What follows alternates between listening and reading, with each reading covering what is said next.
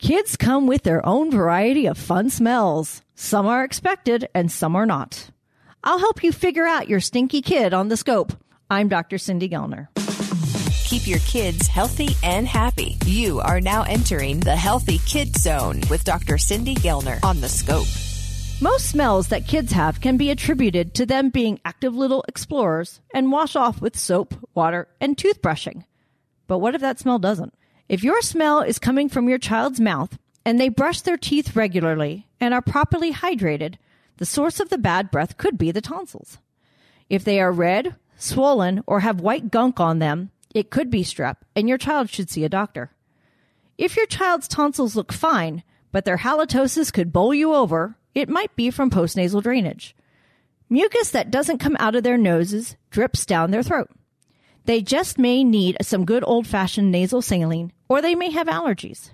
If your child's breath smells very fruity and they are complaining of stomach aches a lot or have new onset bedwetting, get their sugar levels checked at your pediatrician's office.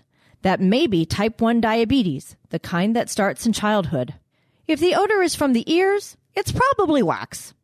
Wax can be light yellow to dark brown and come with its own odd smell depending on the amount of buildup and how long it's been there. Remember, earwax is there to protect the ear canal from dirt, debris, and bacteria.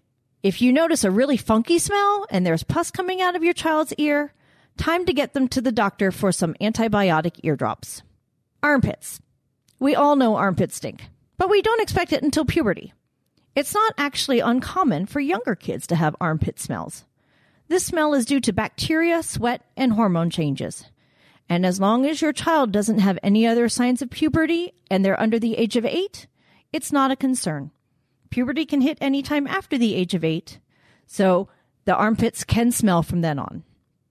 I often have parents coming in saying they are not buying another pair of shoes until they figure out why their child's feet stink up the whole house. Kids' feet sweat more than adults' feet sweat. Increased sweat means increased bacteria, means increased odor. Make sure your child has clean feet, changes their socks when they're sweaty, and wears breathable shoes if possible. A trick I tell parents is to use a crystal deodorant stick. It's a tube of salt crystal found in the deodorant section, and it's in a purple container. Wet the feet in the morning and rub the stick on it. That will help block the sweat. Also use foot powder in the shoes to absorb any sweat and help mask the odor. Then there are the privates no one wants to talk about. What if your daughter has a smell coming from down there? Young girls and infants may have normal vaginal odor. Diapers and urine may make the smell stronger. However, if your daughter has a smell, redness, itching, and may complain that it hurts when she pees, it's probably vulvovaginitis. This is very common in young girls before puberty, and it is caused by soap residue and concentrated urine. It is easily treated, and your pediatrician will be able to tell you if your daughter has it. Finally, there's the backside. If your child smells like they're constantly having gas, but they're not, check their pants. No, they don't mean to poop in their pants, but many kids do. Some kids get really constipated. So much so that liquid stool seeps out around the hard stool and leaks out into the underwear. That is called encopresis, and it's more common than you might think. It can be very embarrassing for kids, and they won't want to say anything. Your pediatrician has ways to help you with this so that your child can be confident about being continent again.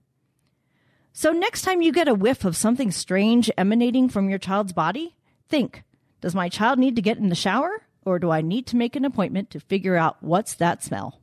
Have a question about a medical procedure? Want to learn more about a health condition? With over 2,000 interviews with our physicians and specialists, there's a pretty good chance you'll find what you want to know. Check it out at thescoperadio.com.